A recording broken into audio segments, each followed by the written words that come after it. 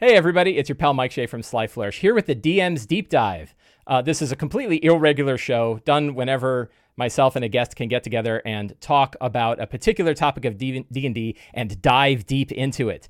And today, the topic of conversation is something that is completely non-controversial, and I don't think anybody has real strong opinions on it, but I thought I'd bring it up anyway, which is skill challenges. We're going to talk about skill challenges today. I wanted to bring Teos in on this conversation because I know Teos has thoughts about skill challenges. We've talked about it a lot. He has experience building skill challenges. He's worked with them a lot, as have I. And I thought it'd be a fun time for the two of us to get together and talk specifically about this conversation. Teos, would you like to introduce yourself, please? Hello, everybody. Mike, thanks for having me on. My pleasure's all mine. Qualified by being super opinionated about skill challenges. My wife, sorry to interrupt you, but it's not going to be the last time. So I was talking about this with Michelle, my wife, and she said, "What is Teos' opinion on skill challenges?" And I said, "I don't know. I'm not sure. Like, we're going to find out, right?" So I'm excited. Spoiler, it's a bit of everything. But so I'm Teos, Abadia. I have worked on a number of things for Dungeons & Dragons, probably culminating in the Acquisitions Incorporated hardback book, which you should all have and read. And I'm very proud of it. Worked on a lot of convention events for 5e and D&D Next. I worked with you on the super awesome Vault of the Dracolich, and with Scott Fitzgerald Gray, Dream Team. Yeah. Best project ever. And then I recently have been working a lot for Dwarven Forge. I worked in board games. For Hero Quest. That was awesome. And then I'm about to, hopefully, in probably a month, launch a Kickstarter with an adventure I wrote with my son, which is pretty cool. Awesome. That is awesome. Okay, I'll be back in it. I'm excited. So skill challenges are something that has kind of come back, I'd say, right? Like, they were part of 4E, and then they kind of, along with much of 4E, sort of disappeared. And then we were all kind of into 5E, and we're doing 5E stuff. And I'd say probably within the last few months, I saw a lot more sort of, hey, there was good things about 4E that got thrown out with the bathwater, and we should really, think about some of them. And one of the ones that came back and has come up in conversation are skill challenges. People refer to, skill challenges were great. And I guess I won't get right into my opinion on the matter. But before we get too far, I'd like to talk about what a skill challenge is. And I think there's two sides to this. One is... Can I even take us back? Yeah. So, well, let me give me 1 second. Okay. We'll see, because I think it's going to go for it. So one is, what was it in 4th edition? Right? And 2 is, what do we mean by it now? And I think they're separate things. But please, take us back. Well, I even want to say, what was it even before that? Sure. And why did we even end up with skill challenges, right? Because before 3rd edition, we really basically didn't have skills, right? And so what would happen is the designer or the DM would just cook up some wild situation, and we would have to think our way out of it. And it was often really arbitrary. You can almost characterize this like arbitrary. And did I just go black? I just screwed everything up. It's okay. I moved a window and it just blew everything up. There we go. It's almost there. Perfect. Sorry about that. So back then it would be, this is a world when backstabbing, sneak attacking required you spend 3 rounds getting behind the monster, right? So figuring out any situation could often involve, I want to feel the tunnel. Is it smooth? Oh, maybe a purple worm came here. The other one, it's rough. Maybe an umber hulk. Oh, well, the other one has to be safe. That was sort of your skill challenge, but it could be really arbitrary, right? The treasure could be hidden inside a pillow or just the weirdest stuff. And so we just sort of messed around in the environment. And that was because it was so arbitrary. With a bad dungeon master, it was atrocious, right? It was just so bad. And even Gary Gygax's stuff could be painful at times. And check out the garbage chute in the fire layer. And you didn't say you checked behind the upper ring of the curtain. Right. You didn't say you looked up. Turns out there's a purple worm up there. Right. Yeah. So there was this desire not only to give you skills, which other games were doing, but to a little bit more codify the experience and have a more cohesive and fair experience that you could participate in around that. And so in 3rd edition, you had skills, but you also had this storytelling application and encounters where you were doing things. Unfortunately, because of the nature of situations, they really ended up being two things that you do. One is like a magic puzzle, right? Arcane runes on a door. Right. And the other one was diplomatize the noble. Right. Right. And this usually involved a bunch of checks because it's a complicated thing. Right. And one character would do it. Though, guess what? The best one at the skills, which was for the arcane door, was going to be your bard or your wizard. And for the diplomacy was like your cleric or your sorcerer. Right. Right. Right. And that was a skill challenge back then. And it was horrible because it was everybody just sat and it was like watching a Decker in Shadowrun. Right. It was just like, great. Yeah. We're having fun. Yeah. So fourth edition was this idea, right, of like, what if everybody's involved? It's still a level playing field, but everybody's involved. There's this sort of complexity to it around this scene. There are a bunch of checks that we're all going to try, and we're all going to try to do these things, and we'll use skills to triumph through the scene, right? I don't know if that helps. Yeah. So what do you, when people talk about them today, what do you think they mean? Are they talking about, and I know we're like grouping a lot of people in the one big pile, right? Yeah. Generally speaking, what do you think people are talking about when they say, boy, I miss skill challenges? Do you think they're talking about how they worked in 4E? No, because I mean, they were dismal in 4E in a lot of ways. Like, I mean, in fact, it's sort of funny to hear the rose-eyed glasses come out now, because in a lot of ways that was, it had great potential, but it was often really flawed at the table. Didn't turn out to play out that way, right? No, you know, but I think it was the fact that we do hunger for these scenes that involve skills, involve interacting with the environment, with the situation, as the primary determinant of that action and storytelling, right? We want to traverse the wilderness and have that feel real and like we're all doing our part. We want to, you know, and it can be a simple thing like get across the canyon or navigate the darkness or figure out what happened in the crime scene. And these kinds of things are cool when we all use our skills and there's some sort of structure to it and we feel like it's engaging, right? So that's a lot of fun. Yeah, yeah. And I think, I think you're exactly right. I think that people are looking back on them and they're in my opinion, they're forgetting what they were defined as in 4E.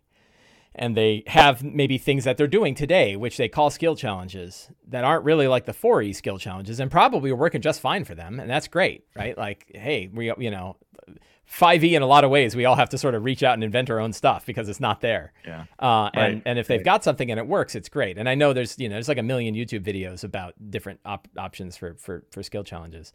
So recognizing that we have this like heavily structured spreadsheet style skill challenge from 4E, where it's like, this is what you need to accomplish. This is how many successes you have to get. This is how many failures you have to get. These are the skills that you can use. Go, right? Which was very rigid, and in my opinion, fell apart the minute a player got involved. Right? They're like, I don't want to do that stuff. I'm not riding a raft down the thing. I'm flying.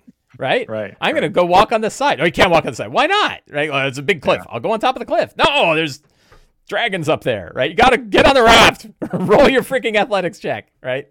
So, the minute they broke apart, and so I think, people are starting to come up with their own. So looking at where DMs are today and looking at the kind of D&D we have today and how D&D has evolved, what 3 tips would you offer a modern day dungeon master, a 5th edition dungeon master, when they're running complicated situations that typically skill challenges addressed?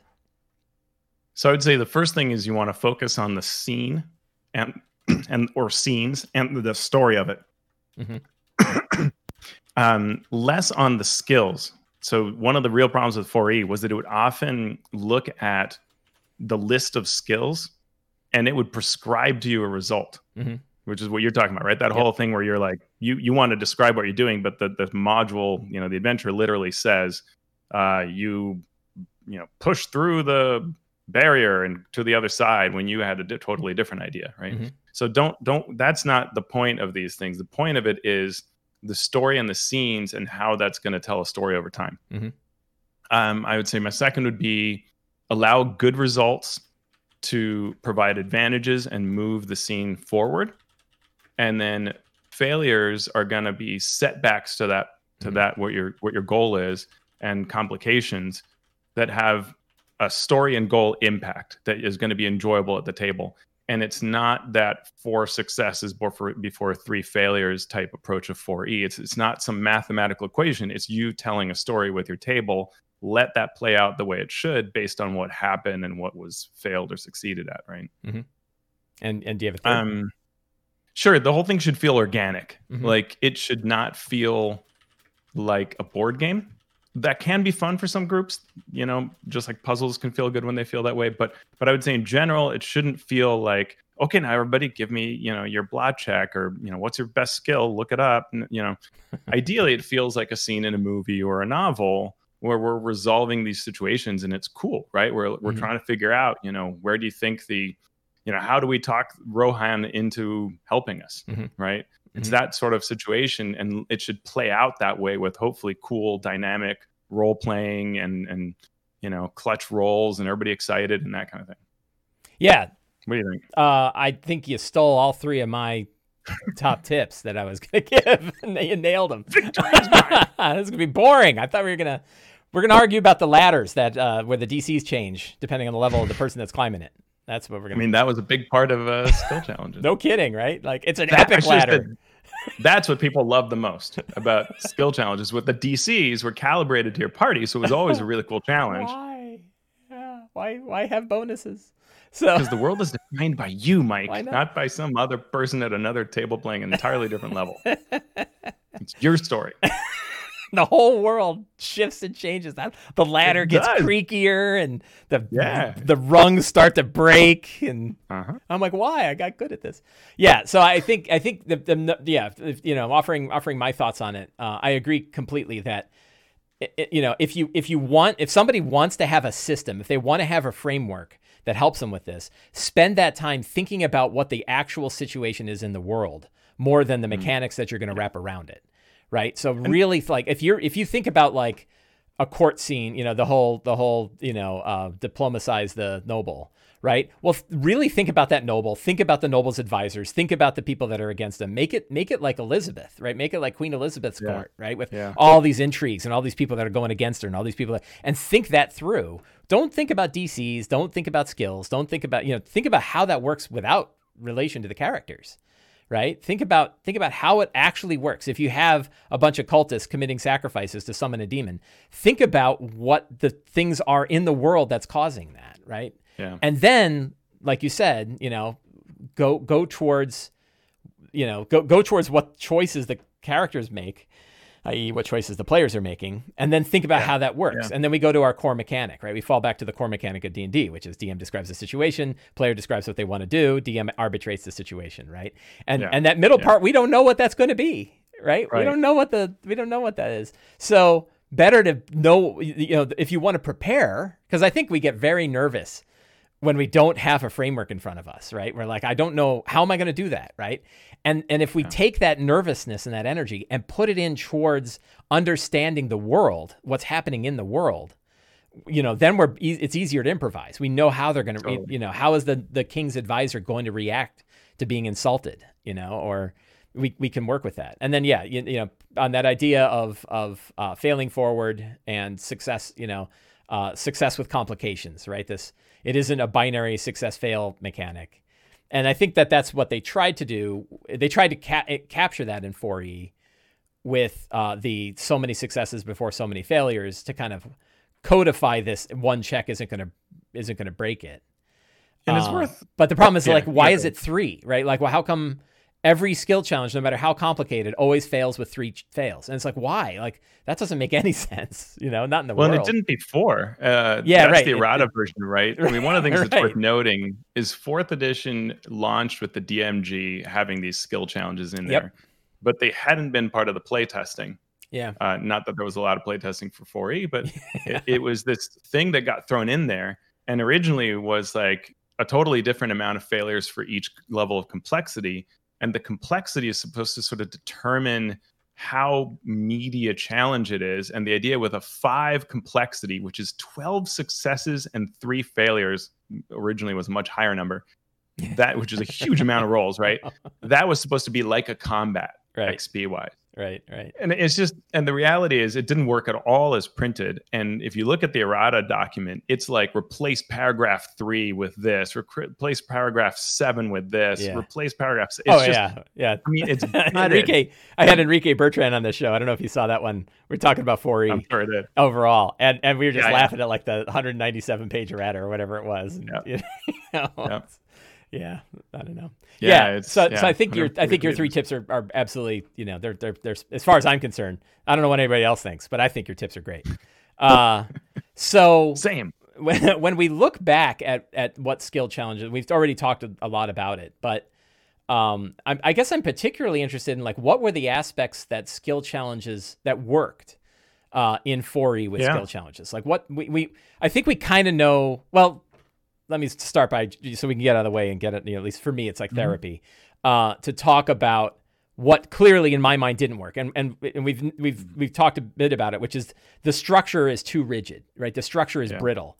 And when it's arbitrary, right? In a lot of cases, you'd have these 5 successes before 3 failures. They're completely arbitrary. And you were trying to define what the skills would be that somebody would use when there are spells that can take place, or there are things they should just be able to do given the circumstance in the world without having to roll a check. And yet we're trying to shoehorn them back into rolling a check because that's what our spreadsheet tells us we need to do. Right. And that rigidity, I mean, like I tried, the thing that kind of bugs me, and like when I get in arguments with people about it on Twitter, because what else are you going to do on Twitter? And is that, or maybe I'm just having the arguments in my head because I don't actually post, but I read somebody's tweet and then I have an argument in my head, which is far more effective than actually posting anything to Twitter, as far as I can tell. And the argument that I have in my head is like, I've spent a lot of time working with skill challenges, right? I have like 5 Sly Flourish articles, and you can read me going like crazier and crazier if you read through these until at the end I'm like, just stop trying, right? I was like, and I think I came up with this idea of like dynamic skill challenges, which are a series of skill checks, right? Like, and so the 4E style didn't work for me, but parts of it, obviously there's a need there and people are interested in it. So what are the aspects of the 4th edition skill challenge that worked and that we can bring forward, would you say? So I think of 2 things when I think about skill challenges that worked. One was my first Gen Con after 4E had launched. We played a game there and had this fantastic experience in this tavern dealing with all these different individuals. And at the end of it, one of my friends goes, "Was that a skill challenge?" And the DM's like, "Yeah, I just smoothed it over." And later I looked at the adventure, and I mean, smoothing it over is like an understatement. An understatement, tremendous understatement. He had done what it should have been, right? Which is to make it feel like an organic, story-driven, responsive to what we're coming up with kind of thing, and used it all as just a framework and a guide, which is what most of things kind of are and should be, right? To be successful, they should adapt to the players and work around them. And in the end, I mean, the truth is it felt like what it should have felt like. It felt like we were talking to people and learning information and progressing towards our goal, right? So that was, just early on, I knew from my first 4E Gen Con, these things can work. It's a matter of figuring out how. And as I saw really bad ones, then I could just check off my list. Not like this, right? And then I'd see good ones and go, okay, more like that, And so we, I've written a lot of them. And to me, what works is focusing on that scene, right? Where you look at, like we did one for Ashes of Athos that had you had to find a way into the ziggurat of Tyr, right? And so what it does is it has a series of steps, and there are possible things you can do. Like one is, well, you've got to find somebody that knows about this. So how do you go about finding someone who might give you this? And so like one of the options is you could talk to somebody who is a Templar with the defense kind of group, the defense ministry. And that has its own dangers, as you might expect, of trying to deal with a Templar and negotiate. So if you go that route, it can, unfold in certain ways, different checks, different kinds of interactions, and that can play out, but it could even turn against you, right? Because they might raise the alarm that you're going to break in. Or do both, tell you where it is, but also raise the alarm. And same thing with like people who are ex-gladiators might tell you different information. So there was this way to like filter through the scenes while making skill checks so that it felt ideally organic and good. And when you'd see this play out at the table, running it time and time again, you can assess whether it works or not, right? And that's why I like organized play so much, is you see just table after table the thing that you created play out, and you go, okay, this was pretty good. This fit the bill, and the DMs know what they're doing, right? So because it's always two things: you've got to communicate to the DM how this thing should play out, and you have to have it work for the players at the table as an experience. Yeah. So one of the thoughts. So I guess there's two topics I want to talk about, and I guess I can write them down. I have a notepad right here, but I'll mention them as well. I want to talk about the idea of doom clocks. I forget what they're called in Blades in the Dark. Blades in the Dark has a name for these things. Somebody please remind me. It's something clock, but I think like the idea of like the Armageddon clock from the Powered by the Apocalypse games, and Blades I know came from that. But there's another name that Blades uses for it. I want to talk about that. But the other thing that occurred to me is I think I have this right. Weren't you one of the 3 authors of the Gangs of Waterdeep big epic, or is that somebody else? Someone else did that. Man. That was Sean. I know Sean and James. And Will. Oh, Will Doyle. That's right. Did you get a chance to play it? Yeah, we played at the same table together. I played it with this guy called Mike Shea. Yeah, he was a loser, right? I think he was the one that blew it, right? Because he attacked the drow when no one should attack the drow. I think you kissed no one in a carriage, so that's a win. Yeah, I did. I used my knock rod. And what occurs to me is like you can almost think of that. That was probably one of the most fun D&D games I've ever played in, right? It was just outstanding. Your friend Paul doing the fan dance around the table just made, I'll never forget that. And what the interesting thing about that is it was like 8 hours long, right? It wasn't a 9 hour long with a break or something like that, or 10 hours with a break. So. And we fought one dude, and it was a mistake, right? Like we fought a dude and we really shouldn't have. And all the rest of it was sort of navigating these complicated situations that were mixtures of diplomacy and persuasion and all the different. There wasn't just a bunch of skill checks; it was doing a bunch of stuff. And you could think like that was a tremendous, like skill challengey sort of game. Yeah. But it did have this very organic feel. I never felt like I was stuck in a framework. I never felt like. I never felt like we weren't allowed to do something. And the interesting thing is our dungeon master who ran that for us, I think had only been playing D&D for like 9 months, right? She was something like that. Yeah, she was pretty new, and if it was like her second con, something like that. Yeah, and she was tremendous, right? Like it was just, and that so that speaks to obviously how well they wrote that, and then lots of smart things they did with it, like making sure that all the characters were rogues. Right, I think there was like 5 rogues and a bard or something. That was like the character breakdown. Yeah. So we knew, we knew what we were going to be doing. But if you think about that as like a giant skill challenge, that was one that I think worked out really well. It offered up a lot of options, for freedom, but also for these big complicated situations. A couple people in chat are saying they're called progress clocks or danger clocks. And it was something that I had investigated, unfortunately, after I did a video where I talked about this stuff. After you do a video is the time to then do the research and realize how wrong you were. And one of the things that I like about this idea of progress clocks is like they're almost like skill challenges, but they're like the smallest piece of a skill challenge. They are like you essentially draw a circle and you divide it into some number of pie pieces, and the more pie pieces, the more complicated, or the more it's not necessarily complications. It's the number of potential failures or successes you need. And you could have multiple clocks. So you could have a clock that's the guards are onto you, and after all of this fills up, they're going to capture you. And on this other side is you need to find all of the information. There are 4 pieces, and the clock pieces are 4. And I thought that was it's only like if you I think there's a Blades in the Dark. I think it's Creative Commons, so I think you can actually go look at the text on the web. I haven't owned it, but I haven't. I gotta be honest, I haven't read it. Yeah, well, I have it. Yeah, so I have a physical copy upstairs, and I read this part. I've looked at a lot of it, but I've read this part. I've never played Blades. I'd really love to. I'd really love to play Blades.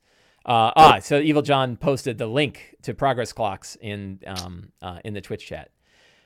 So what's neat about, so he has all the, it describes this whole thing.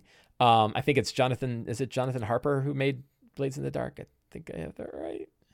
I don't know. That's off the top of my head. So hopefully I'm right. And it's a really simple way of like handling John Harper. Excellent. So it's a really easy way to handle complex situations with just a tiny tool, which is essentially like check boxes, right? Or like tick marks. You know, it doesn't have to be a circle with lines through it. That's really nice. Right, sure. It could just be tracking successes and failures. But you can track, you can assign the number of successes and failures to the things that are in the world, right? And you could say like, in order to stop the ritual, there are 4 things they have to do. 1, 2, 3, and 4. Bang, bang, bang, bang. And then when they complete 4, they've done it. And failure will be if this thing happens 5 times. 1, 2, 3. Totally. And they're wrapped around the things that happen, that happen in the world.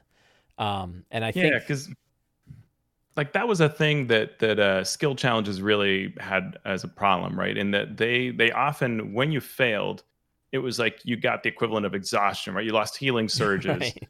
And even in 5th edition, you see people who are mimicking skill challenges, but they'll just toss exhaustion onto it, because a common thing is going through the wilderness, right? That's an obvious skill challenge thing. Yep. So then we'll take a thing of exhaustion. Oh, and then later there's a monster that gives you exhaustion. Oh, and then soon you're carrying some of the characters around. And they would rather be dead, right? Like two levels of exhaustion. I'm just going to go hang myself. Right. I have opinions about exhaustion, but and that's the problem, is you want to think about what are these failures and conditions. So one way is sort of like we're talking about before, right? Which is that it's just natural progress and setbacks, right? If you're trying to negotiate with a Templar to learn how to get into the arena of Tyr, which is a not okay to go to area, you must do well enough that they're not going to sell you off, because if they sell you off, that's going to have a negative, or they might even tell you the wrong way or the trap filled way, right? You will die and I will report you. Yeah. Perfect. Win-win, right? Yeah. So those, and that result isn't necessarily known to you. Feel like you did a poor job, but they told you how to get in. Okay. How bad could that be? Right. And so now we've got the makings of a story, right? And that feels good and real. Or we could do something like a clock-like system or something like that, right? We know that there's, you're trying to elude the gang that's hunting you down through the streets, and you're taking all these actions, but at some point they'll get there, right? Or you must find the ritual site before the ritual goes off, so that you can get into the dungeon and have that last scene be stopping the ritual. Right? Yeah, you gotta get in there with enough time. Right. Those are all great devices, and you don't necessarily need any one approach to it. That's what I think was so bad about that 3 failures. This idea that 3 failures was always the number. Like, no, I don't know where that came from. So arbitrary. I think Evil John in chat said, like, no one could take 4. Right? They're like, you just rage quit. Like, I'm done with D&D. Yeah. Well, it was all too long. And that idea that, complexity, everybody, after a while, you never found a skill challenge that was really more than complexity 1. No, because everything else was tremendously boring. Yeah. Right. Without having arbitrary rules that changed it, which is what a lot of good skill challenges were, is they changed that focus, because otherwise it was terribly boring. Yeah. Well, and that the same problem of rigidity. The longer it was, the more likely players are going to come up with ideas that are going to wreck whatever the framework was. A small skill challenge, like a 3 by 3. Right out. What's that? 5 is right out. Exactly. Yeah. A 3 by 3 is really just like a big skill check, right? It's not, like I'm sure we've done it in 5e and never even thought about it, right? Like, if you think about the process of getting, we talked about the old Gygax style of getting through the door, that process is like a small skill challenge, right? That the process is like, well, is it trapped? I don't know. Do a perception check. Okay, I roll a perception check. Oh, I rolled a 3. Well, my passive is 14, so does that mean anything? And then you're like, no, it needed a 15, right? And so it's a perception check to discover if it's trapped or not. Yeah. It's a investigation check to figure out how it's trapped and how you're going to muck with it. It's perhaps a thieves' tools or sleight of hand check or something else, or maybe it's an arcana check if it's magical, to try to disarm the check. And then it's like, well, now it's locked. So now I got to roll a thieves' tool check to unlock it, or screw this, I'm tired. I know it's not trapped. I'm just going to kick in the door. Right. And then, that's an athletics check. So you have, it's like, and nobody, God help you if anybody's running doors like that, or you go to the Mike Shea, like, after a thorough investigation, you recognize it is neither trapped nor locked. Just get through the door. There is a slow fireball coming up behind you, though, so you're going to want to get through that room. Yeah, and if you're going to make a door that complicated, then you need to think through what the fun is, right? And that's part of the skill challenge, too. There were some times that there would be skill challenges. This is true in 5th edition, too, where you find this skill challenge framework that is not worth experiencing. Yeah, right. Like it's not interesting. And there was a 4th edition adventure, and I like the author a lot, and I liked most of those adventure a lot. But in it, you were going through a sort of frozen area, sort of, I don't know, oral infused kind of coldness type thing. I don't know that it was actually oral, but something, sort of like a evil entity infused. And as you're pressing through, it was like, how do you press through, right? So the fighter just goes like, well, I have a huge gun, so I just take it. And then the adventurer would tell you, I don't know, murder seal pups and wrap your skin in them. And it was just funny to like kill and open up a tauntaun. Yeah. Right. And then you work through, and then someone else would be like, well, I just jump over the snow drifts with like athletics. And you're like, I don't even know that there are snow drifts. Sure. Okay. And it was just, but then the text would say like, you jump over an icy pond, avoiding it. And you're like, none of this feels like it's real. It's like a weird choose your own adventure board game thing. Right. And that's the thing is there's nothing worse than text in the adventure telling you how your character accomplished something. Right. You're like, why am I playing? You already figured this out. And without individual context, because the idea is just like, well, I have to traverse this land, but I don't even know what the challenge really is. Right. And now you're just making me roll, and then you're going to tell me about the challenges after the roll, and also, by the way, how I superseded them. It's a disconnect, right? And whereas it would be more interesting if you say you're going, scene 1 of the skill challenge is you hit this area that has steep sides, and there are these icy areas, but the ice looks really thin. Mm-hmm. What do you do? Mm-hmm. And now we're like, oh yeah, what do we do? I don't know. Can I see if some of them are thinner than others? Hey, I'm the ranger. Maybe I can make like some sort of nature check to figure out, stuff. And I can look for tracks. You start coming up with some ideas, and now everybody's a little more involved because the scene has character, and we can describe it based on that too. You succeed at the nature check. You find that, most of them should be pretty frozen, but some of them are not going to be. And it can, you think there's some geothermal vents under here. So it's not just, they're not uniform. Oh, okay.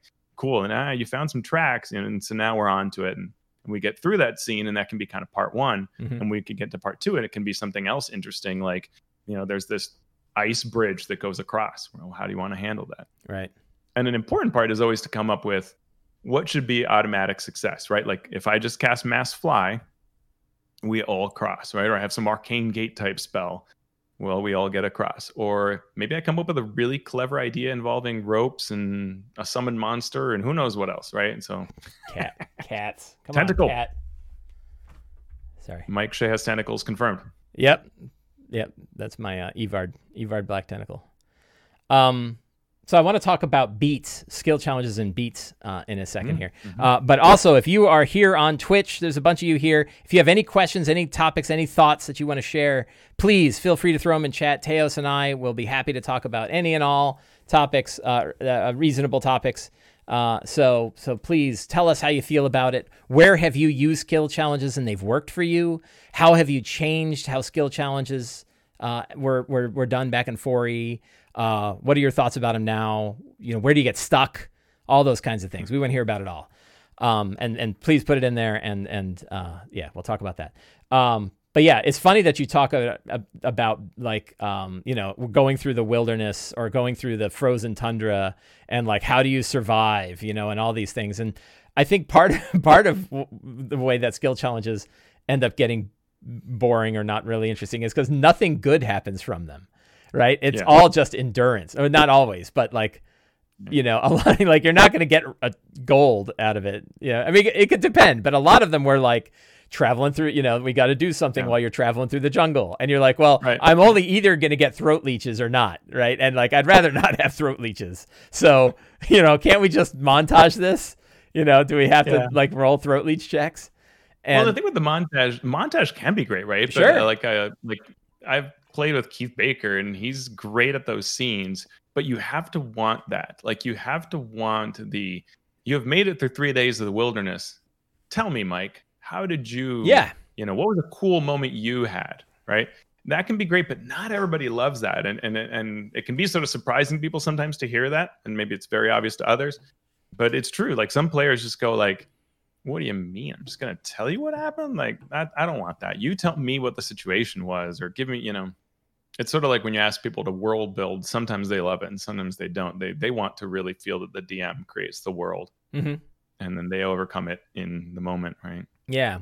Yeah. So I think, when running scenes like that, if you are going to have, like, I've done it. I'm running Rime of the Frost Maiden now, and I'll have it that if they're going across, like, they're not traveling on the road, I kind of go back to the style that I was using when I was running Tomb of Annihilation, which is, who are your trackers? Like, who is it that's setting a path, so that you're not going to get lost in the frozen north, and who's keeping an eye out for any nasty monsters or anything that's on you, and who's doing something else. Sometimes it's provisioning. If it's more than a couple days, it's like, who's making sure everybody's staying hydrated? Who's making sure everybody's staying warm? Who's making sure that the food isn't spoiling? Who's making sure of all this stuff? And then, in some cases they say like, well, my ranger has favored terrain, I'm not going to lose path. And you're like, great, you're the pathfinder, and you automatically succeed. We don't even worry about rolling, And then, the guy, well, I have a 26 passive perception, so I'm going to be the guy in the watch. And you're like, man, they keep rolling 27s, right? So, you can kind of work with that. And, and it's interesting when people use, and I think this is true for skill challenges overall, it's what frustrated us in 4E. And I think it's something that many of us, I know I do, and I'm pretty sure you do, embrace, is when people will use like spells or other abilities or other circumstances or bits of their background or other bits of history to overcome an obstacle. And you don't have to roll a check to do it, right? And sometimes we're like, I feel like a check is in order, but you're like, no, they have it, right? Like they this part of their character they built. Why wouldn't we automatically give them the reward for this? It doesn't hurt anything. Back in relatively early 4E, Arcane Gate was one of those spells that you could take, right? That's sort of like a dimension door, like get to or Arcane Bridge. I think it was Arcane Bridge, wasn't it? I don't remember. I don't know. Maybe Arcane Gate sounds right. Arcane Gate sounds right. So there was this scene where you're in this temple and all these Yuan Ti come out, and you need to get to, at the far end, you see this body, which is the body of the explorer trying to recover their pack. And this stone door starts closing off, blocking off that body, right? And this player, this is the first time it happened, but it happened after that, where they use Arcane Gate. Right. Because people started swapping it for other stuff, right? That was more powery, more damagey, right? But some people would have it. And the player would inevitably use something like this and go, I can get right there. And and I would just go like, oh, good call. But I'm thinking to myself, that's why I put this there. I put this for you to do that. Like, right. This is that's my gift to you. Enjoy it. Yeah, you're supposed to look totally cool right now. You didn't sit back and be like, I'll allow it. Right? No, and that's the thing, right? Is like, that's what's important about those situations is there are going to be some times when the players just use that cool feature, and that's the whole point. Like, that's great when every now and then something's just going to be blown away by that class feature. And we see this, and you can look at a lot of these Tasha's designs that they'll have some of these features that don't come up very often, and they're relatively high levels, and you're like, man, there better be some payoff. I forget what the feature was, but Sean and I on our podcast were reviewing one of them recently that was a level 14 feature. And I'm thinking to myself, you might play 3 campaigns or more and never have this feature come up. Right. So if you're a DM, you need to come up with some way that this feature will be. I've definitely embraced the lazy side of that, which is like, I'll pay a lot of attention to the circumstances that are happening. And I'll certainly default to like saying yes when they have a feature like that that has any relevance to the situation. I'll be pleasantly surprised and work with them to make that happen. But it's rare for me to like understand the features that a character has and then build circumstances to reinforce those features.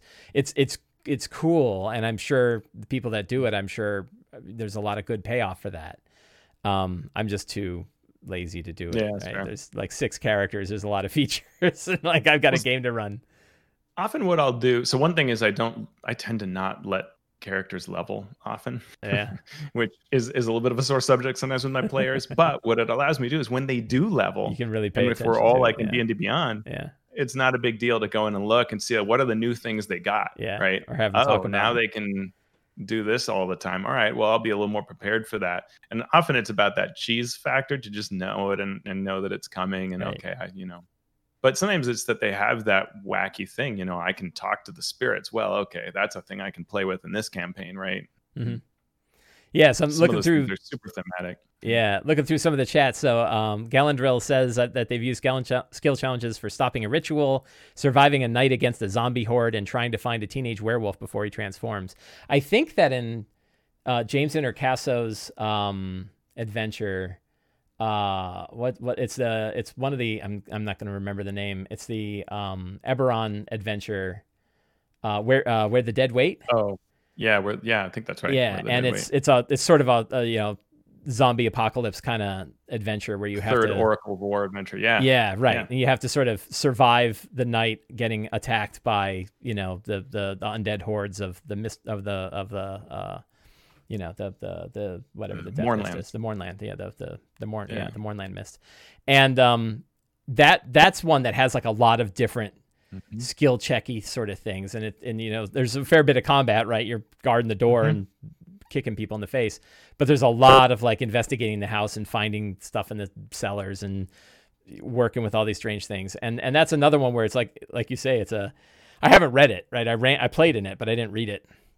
I've run it too, so yeah. Yeah, and so I imagine the way it's written has lots of like these are all the different things that can happen here, and here's how you can interact with it. Here's how the characters can interact with it. It's complex. I was sort of impressed at how complex it is, but I think it's the complexity I love and aspire to that communicates to the DM, play with this, right? Like, I'm giving you this. This is the framework as intended. You get the point of this. Do what you need to adjust it. And clearly when Graham ran it for us, he adjusted it on the fly. And I did the same thing with my table, sort of, how long should it be? When should those reinforcements arrive? When should the phase kick in?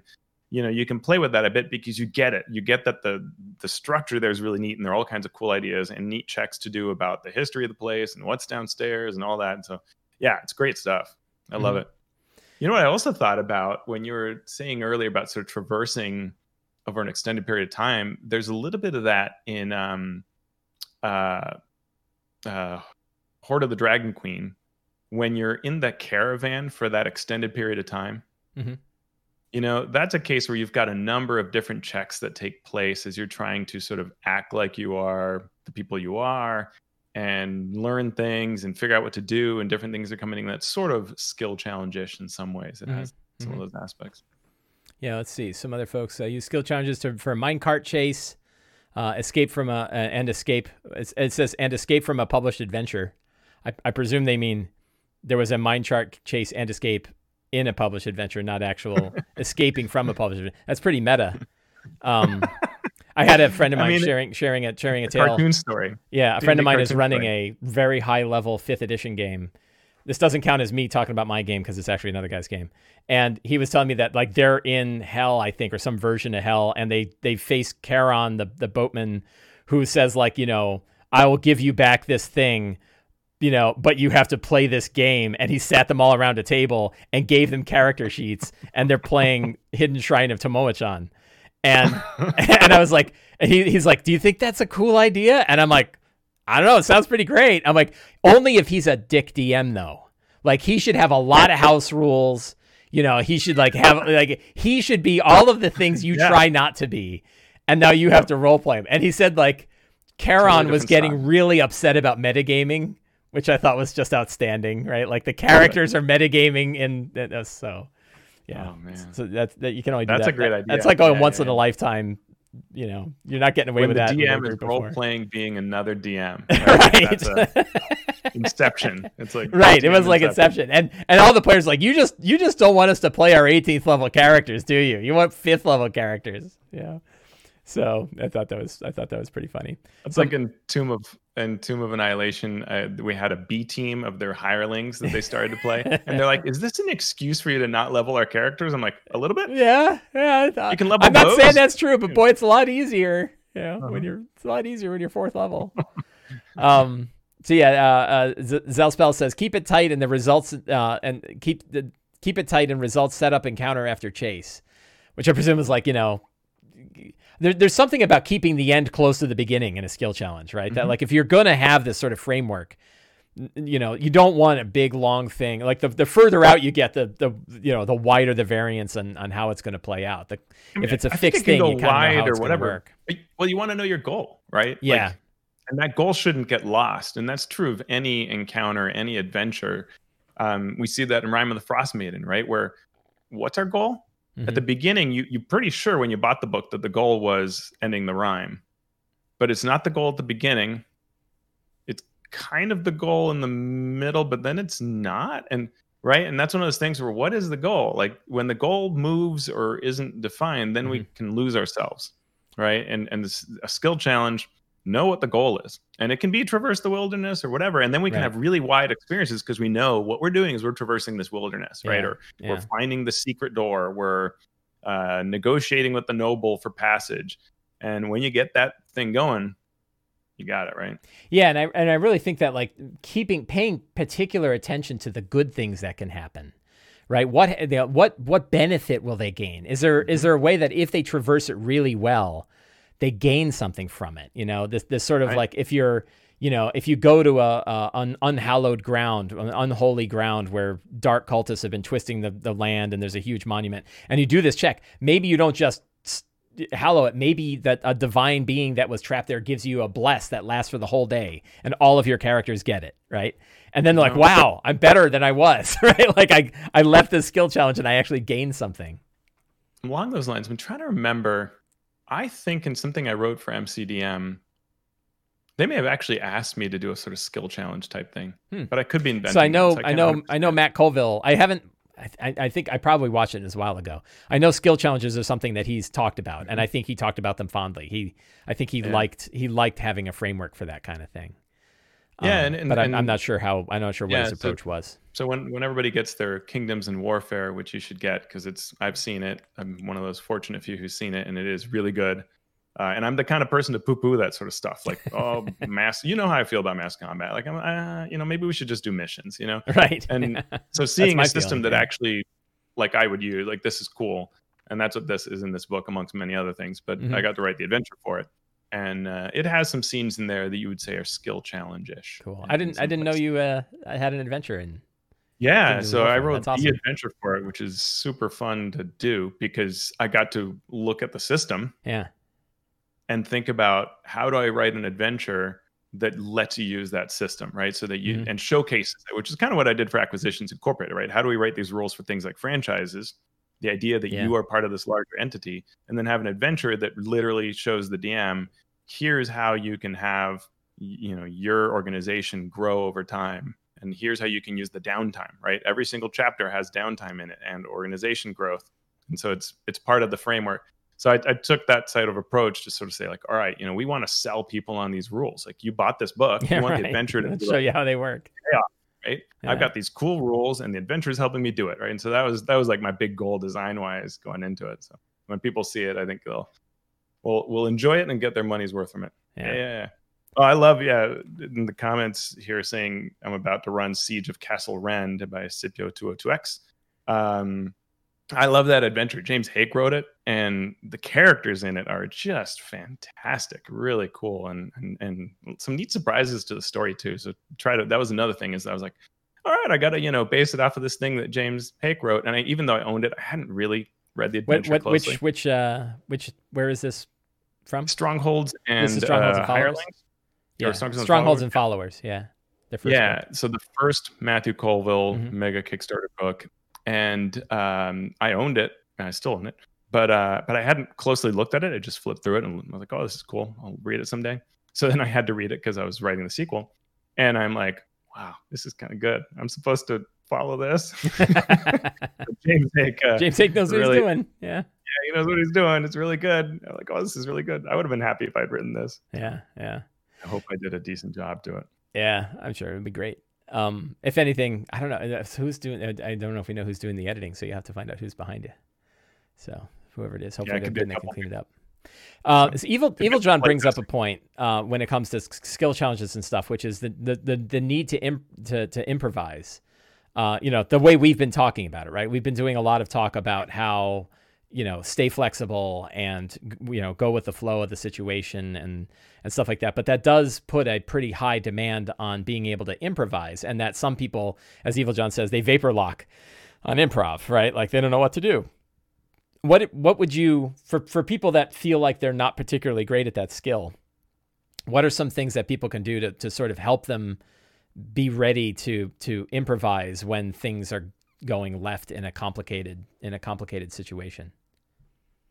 So I think that, what it's about thinking about the scene and where the scene can lead to, like what are the prongs of the fork, rather than what fourth edition often did, which was just the outcome of the roll. Mm-hmm. It was very role focused, right? And then it would try to tell you things like you fell into a pool of water. And that's sort of dissatisfying when it doesn't feel organic when we weren't talking about the pool of water, right? Mm-hmm. And even if say that icy ground and you've got like some icy pools, just saying like you slip and fall into one, like that's okay, but maybe you want a little more, and so you want to think about what is the point of what's going on here, right? If we're in Candlekeep and it's a skill challenge to find a book, right? Thinking about what happens, like the librarian that gets angry at you and you're disturbing me, you don't know how important I am, or I've got research to do, right? Those kinds of things become fun, mm-hmm. right? Because they're fun situations. And so as you work on to me, the way to work on your improv or your reactions, I don't know if it's even improv, is just the idea of thinking through those situations and trying to breathe life into them, and little by little, game after game, getting better at that, right? To just add color to the scene, knowing sort of what the point of it is, which is, okay, well, if you fail at this check in trying to get help from this librarian, sort of this avenue is closed off and you'll have to go to someone else. And that's going to take longer, right? Maybe that's what your plan is. So your plan can sort of be like that, well, it'll take more steps, mm-hmm. and be more involved, because the head person is she could have given you the info, but you angered her, so she doesn't help you. And so you've got to go another way. Or if it's crossing the wilderness, that maybe you end up setting camp in a really bad place. And you can think through those kinds of situations, right? And so and make them into fun scenes where everybody's like, "Oh my God, I can't believe we're doing this." Like I remember in Tomb of Annihilation, they were going through some watery area, and I had them meet I can't remember the name of the creatures. Someone in chat probably will, but those crab folks, mm-hmm. or lobster folks. I don't remember what they're called, but yeah, they're like with an A. But so they're very pacifist, or maybe I think they're pacifist. So I played them that way. And they tried to interact with them and did a quite poor job. And so then everything they did, I just had backfire, right? So they're like, they don't have any weapons. And they're, I think the idea was they're being predated upon by the Thans, mm-hmm. is the way I spun it. So they gave them weapons. So they put weapons into the water, and then the weapons go flying out onto the ground, right? Rejected. So whatever it was just rejected. So I just had fun with the idea of your failure, even though they were trying to, right. They knew as characters the right stuff was, but they just kept failing at it. And so it's just, It didn't communicate well because of that language barrier. And that was a very fun, enjoyable scene for everybody all around failure. And it was just feeding off of what's going on in the situation, right? Yes. Yeah. That's something that I think, there's an interesting duality that I've come to recognize, which is sort of like what's right for this situation and the story in the world, and what's fun for the scene, mm-hmm. what's going to be fun to play out. And that there's sometimes you can do both, but a lot of times there's a balance between one and the other, right? And sometimes it's like what would make sense isn't really what's fun. So I'm mm-hmm. going to dial that back a little bit, because fun is more, fun trumps it. So if, when a DM says, well, I'm sorry, but that's the way the world would be, is exactly the same as a player saying, well, that's what my character would do, right? So, we have full control over the world. We can do what we want, and we can have things. Maybe the guards aren't alerted, even though you've been banging pots and pans in the kitchen for 2 hours, right? They're all drunk. Who knows? But when you can find that situation of what is happening in the world and what makes sense given what the characters have done and given the situation of the roles and given what's going on, but also what's entertaining about it. Even if it's a failure, what's a fun failure here, right? And you'll pick up the clue, the cues from your players, right? You'll start to see like they think it's funny. I'm going to double down on that, right? It's like, because if they're sitting back with their arms crossed, like, oh, this just sucks. Like, you're not going to keep doing that, right? Yeah. But if somebody's just laughing, or if they say something, I do this all the time where they say something out of character, but it's so funny, and it would be so funny if they had said it in character that you turn it into in-character text, right? Yeah. And I do the same thing with villains all the time, right? Like liches who are talking about their spell slots and stuff like that, And it's just like, the other one's like, just relax, right? Like, we're all just having fun around a table. Consistency isn't paramount. Like, go ahead and laugh at yourself and go ahead and, say something of like, no, that's really not what happened. Hang on, this happens instead. Like, we're all just playing a game. And when you're writing, whether it's your home campaign and it's part of your, your outline, or if it's for publication, you want to create those kinds of opportunities for those kinds of possibilities, right? And so how can you make it fun that these failures or successes will spin into various things that you can't quite control? And that's okay, because you'll riff off of it, because we know where we're going to go, right? Mm-hmm. In some way, we know the point, we know the goal, we know the objective. And so if something silly or ruinous or surprising happens, we can play around with that and we can create some opportunities, right? And so like folks have really liked in Jungle Treks that I wrote with Eric Mengi, we have this encounter with Grung, the frog dudes, who are they all worship. They have little medallions that has a little emblem, and they're all shouting this thing over and over again. And Grung is just the language Grung, so you probably can't understand them unless you stop to figure it out. But they're all saying "for the pig," and they have these little pig medallions. And what it all can clue you into, it can either be, thanks, Evil John, appreciate it. He's sharing the link. You can either decide that, well, these are really wacky creatures and we're going to stab them to death, but at least it was interesting because they're bizarre, right? And that's fine. Or they might be like, I'm going to stop and cast tongues, and maybe you're going to diplomatize, or maybe you get a little bit of both, like talk some of them down, beat some of them down. We had an interesting mix when I play tested it, but it's that idea of that there's potential here, right? There's that potential energy that can turn into something when the players decide to engage with it, right? And that's what's neat in these scenes. And it feels like you improvised a whole bunch, but the seeds were all there. Right. And so you're just following those threads, you're seeing how it all grows, and it's great, right? Yeah, I wish there was a couple times where I've been playing like with my Sunday group, and we'll have this sort of like chain reaction riffing on a situation.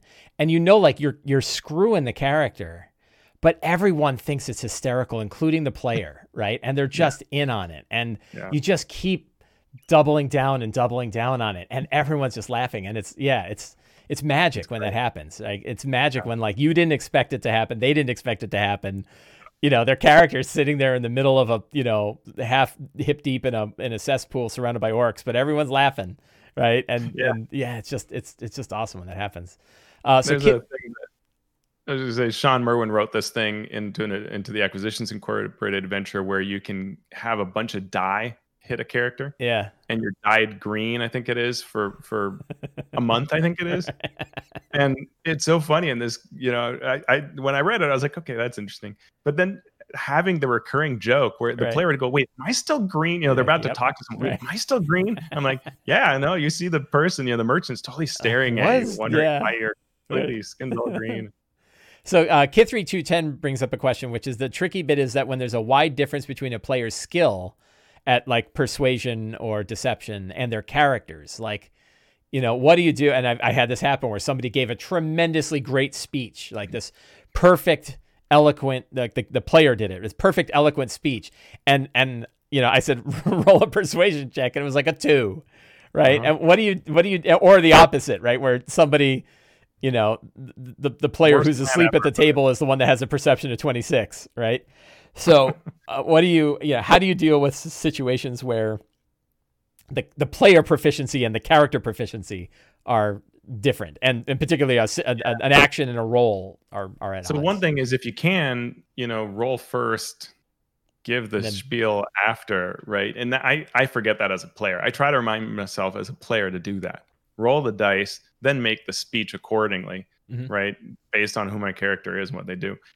What I tend to do is say something like, you chose the best words possible, but unwittingly insulted your host. Yeah, right. Right? As you're saying it, you're depending on the character, right? So some characters might be picking their nose while they're making this great speech. Others might be, their shirt tail has come out and it's in the guy's wine or something like that, right? Or something happens. The guy down the block is like, soap with a prize inside, right here, and everyone's like, oh, prize, huh? And they all wander away from your good speech. Exactly, right? Like somehow it just does not, your flies undone. It can be anything, right? Right. And such that it draws away from those good words. And likewise, if you rolled super well, but your plan was terrible, and say completely luck is on your side. Yeah. Work. Yeah, luck is on your side, and somehow, and everybody else in the court is going like, I can't believe the king's buying into this, right? Right. You can see, and that can be a good way. Like you can see dissension in the ranks. There is some impact to the fact that what you said is actually a really bad idea, but you said it so well that you convinced the king, and right. Or the queen is saying yes, and or that would be great, right? The queen says yes, but the king hates it. Yeah. Right. Mm-hmm. And he's just saying yes to placate her, and some of the high insight characters could pick up on that, and you've got this future tension that might come out as a result of what you did. That could be really interesting, right? So you can roll with it the more that you think about it, and if you're fortunate enough to think about it at the moment. Yeah, there's a couple of tricks that I've pulled. One is like if they give a really good speech, they just get an automatic advantage on the check, right? So like at least they have two chances to do well rather than one. And then the other one is like raising the floor of failure, right? Where like your speech was really good. They're convinced. It's just, are they really going to do what you want? Or are they like, well, I agree with you, but, so the floor of failure goes up so that you can't really fail that bad. Like the speech definitely works. It's just how well does it work? Yeah, and those are a couple of approaches I've taken. I'm totally down with that. Or as Evil John says, just the idea of just saying like, the speech was so good, it's good. My superset of either one wins. But I tend to think that there should be some little impact, right? Right.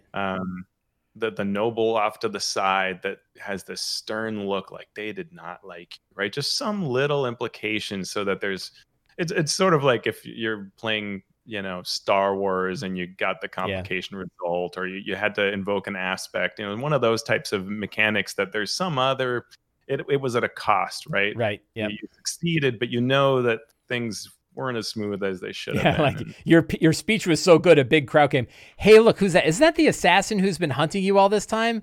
I think you got his attention too, right? Like, yeah. You succeeded. Like they're on it, but like you also got some attention you didn't want, or you really made, you really made the vendor across the street who's trying to sell melons. He's pretty PO'd at you for taking all his customers away. So right, that idea, right? That Z Spell says the 7 to 9 in PBDA, right? Or PBTA, right? The Powered by the Apocalypse. That success with a cost. And I think those are like, there's sort of a set of tools, right? And it's like having giving advantage or disadvantage based on situations is a DM tool. That we can use, knowing what the DC to set is, right, is a tool. The other, and when do you raise or lower the floor or raise the ceiling, which is also like, right, that DC is always based on character level, right? I just use character level as the DC. So the how do you raise this, lower the ceiling and raise the floor depending on what they did. Which comes to this, like, getting comfortable with success at a cost or failing forward, which is really what skill challenges were trying to do, was hardwire in success with a cost. Like, you're not going to succeed on one check, and failing forward, you're not going to fail on just one check. Right. But I don't think those are a complicated story, right? With steps. Right. We want a complicated story, and I don't think those are things that you can just put in a clean framework. They're things that take time and effort and energy, and you get better at it with time. And you can't, you can do your best to try to describe them. And luckily we're in an internet world where, I could talk to a smart dude like you and I can learn a whole lot, right? And people can watch live play videos and see how they play out. We can learn a lot about how to get better at this. But it's a learned skill, it's something. It is a learned skill. Yeah. But it is, the funny thing is it's one of those things like any good, I think, one of the measures of a good tool is that you can often riff on it and do it with very little prep, or you can make it really awesome with a lot of work. And I think skill challenges are sort of like that once you understand what's going on, you can improvise a skill challenge, right? Absolutely. Right. And even, in fourth edition, sometimes people I would get this question sometimes. How many failures do we have so far? And they'd look around the table and ask each other. And I'm like, you guys think I'm using those rules? That's really cute. Like, no. I never, even when the adventure said X versus Y, I'm not using that. I'm having a good time with you folks. And it's fun that that's its own little metagame. And it's actually quite enjoyable for them to think, are we, I don't know if that was a true failure or not, And right. So the merchant says to you, Teos, this has been a fantastic conversation. As always, just love chatting with you at any time. I don't get invited to your show, so I invite you to mine so I can still have this fine interaction. You will be. Yay! The problem is that there are these really cool people that I know. Like Celeste Conowitch want to be on the show, and so that was going to be your slot. I asked Celeste to come on this one, and she's like, "No, I'm not going on your show." So I was like, "Well, I'll get Teos. Teos will come on." No. I actually did say sneak preview. I did talk to Celeste, and she's going to be on the deep dive to talk about Venture Maidens. So we're gonna shoot to schedule that next week. Yeah, I'm gonna try to. Did you see those heroic Destiny type things? Did you? No, I haven't had a chance to see them yet. But I looked at the campaign overall. It looks awesome. Everybody should back it. Yeah, absolutely. I'm also we're gonna have a guest, Sean and I, on the Mastering Dungeons podcast that you will be very pleased about once you hear their name. And I'm not gonna. You're just gonna leave it at that? This big cliffhanger? I have to roll. I'll have to roll a check. So thank you. Thanks. What would you like to pitch? Tell us about where people can find you, what you've got going on, what you want people to do. You can find me at my blog on alphastream.org. You can join my mailing list that I'm slowly ranking up, trying to be like I'm as cool as Mike Shea. I have subscribed to that mailing list. It is awesome. Thank you very much, my friend, because I will be launching this Kickstarter with my son's adventure. It's a really good adventure. I've run it in Spanish and in English already. Awesome. It's going to be written, if it funds well, it might even be in Spanish. But I'm really excited about it. It's a lot of fun. It was a huge joy to write with my son and see that come out. So it's super cool. Do you have a name for us? Or are you hanging on to that? It's the Clockwork Tower. The Clockwork Tower. Good name. Cool. Thanks. Well, I'm on board. It's a lot of fun. I've had, the kind of things we're talking about, right? Neat scenes that cause people to do cool things. There's a lot of that in the adventure. So I'm excited to launch that soon. You can find me on Twitter at AlphaStream. And then the podcast, Mastering Dungeons. Mastering Dungeons. Fantastic podcast. I Thank you very much. Love listening to it. It really, really I love everything you do, Mike. And you just have a list of cool people in your chat, which is like really awesome. Definitely. Yeah. Thanks to all the people that have hung out today in the Twitch chat and came up with really good questions. And thanks to all of you watching on YouTube or listening on the podcast or wherever else you're getting this show. Always appreciate your support. And thank you very much. And we will see you next time. Goodbye, everybody.